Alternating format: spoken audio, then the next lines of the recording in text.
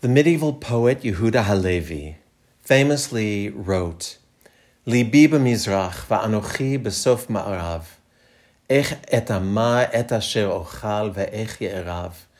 My heart is in the east, and I am at the far end of the west. How shall I be able to savor my food? How shall I find enjoyment? For Halevi, these words were about his longing for the Holy Land while he was living his life in Spain. But these words have been on my mind and in my heart this week, as my heart flies eastward to Turkey and Syria from our perch here on the far edge of the continental plate. I knew about the earthquake nearly instantly. It was Sunday afternoon, less than an hour before our Tu B'Shvat ritual on Zoom. My brother-in-law in Haifa pinged me. It was 3:20 a.m. there, and he had just been jolted awake by the powerful and lengthy quake. We exchanged messages until the news started breaking that it was a 7.8 epicentered in Turkey, and my brother-in-law began remembering the 7.6 in Turkey in 1999 that claimed 18,000 lives. I felt his fear begin to grow about just how big a catastrophe might have just happened minutes earlier, about how many people might have died minutes earlier. His fears were, as we now know, well-founded, the death toll having now exceeded that of 1999 and still growing.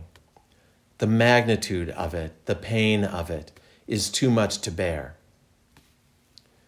The shaking of the ground under our feet is something we humans have lived with since the beginning of time.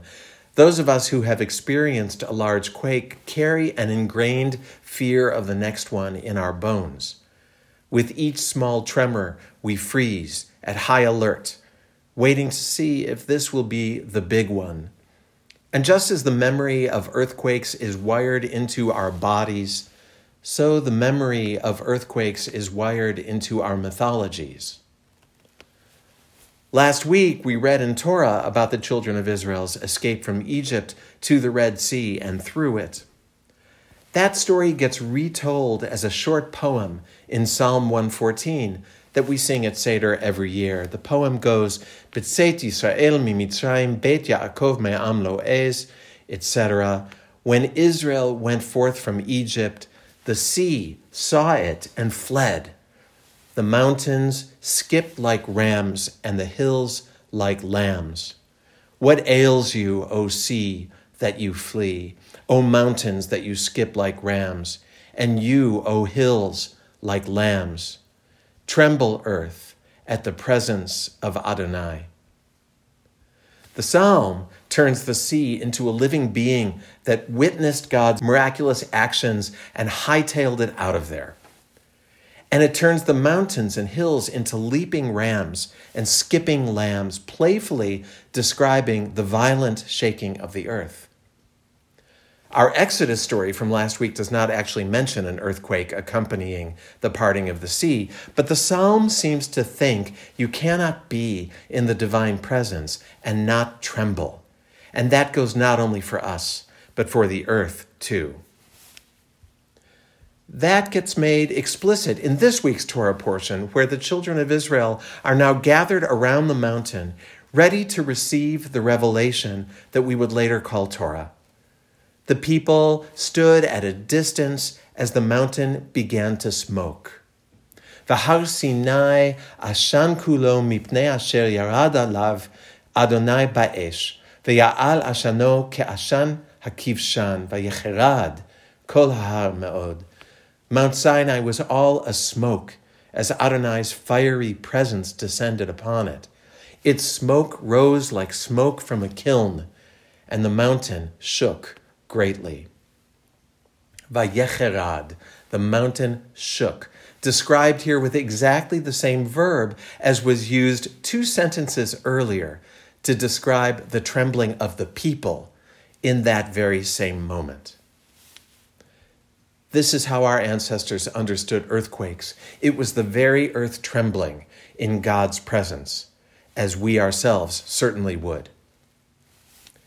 In Torah, everything we might see as a natural disaster, understandably, has to do with God. The great flood, the annihilation of Sodom and Gomorrah in a firestorm, even the sinkhole in the wilderness that swallows up the household of Korach. Floods, earthquakes, sinkholes, volcanic eruptions, in the theology of Torah and of many centuries after, these cataclysms are understood as punishments from God. Because what else could they be? A just God would not allow these destructions unless they were deserved. And so the family of Korach and the citizens of Sodom and of Gomorrah and the generation of the flood not only experience the agony of their catastrophes, they come to be maligned by future generations, slandered by our stories that place the blame on their shoulders.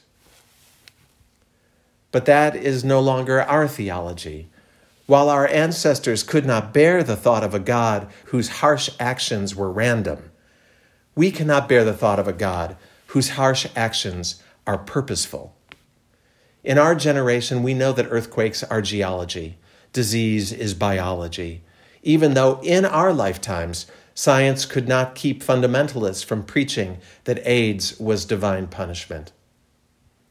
Earthquakes, floods, volcanoes, storms are not punishments, although we might have had a hand in making them worse by how we've warmed the planet, or how we've built cities cheaply and unsafely, or how we have politicized the aftermath. Earthquakes, floods, volcanoes, storms are not punishments. They are part of life on planet Earth. We live on an orb flying through space, made of heat wrapped in cold, a dense core surrounded by molten rock, sheathed by the thinnest of crusts, which is in turn made up of interlocking plates, all of which are in motion, slow motion, which we think of as unmoving, terra firma, solid ground. But it's not solid, and when the plates collide, the trembling earth sets off a trembling in our untethered hearts. And if we have built our concrete buildings on the path of the earth's trembling, oy lanu, woe to us. Torah is wrong about disaster being retribution, but it is right about disaster having something to do with God's nearness. If there is some kind of divine, then it is indwelling in the physics of all of it.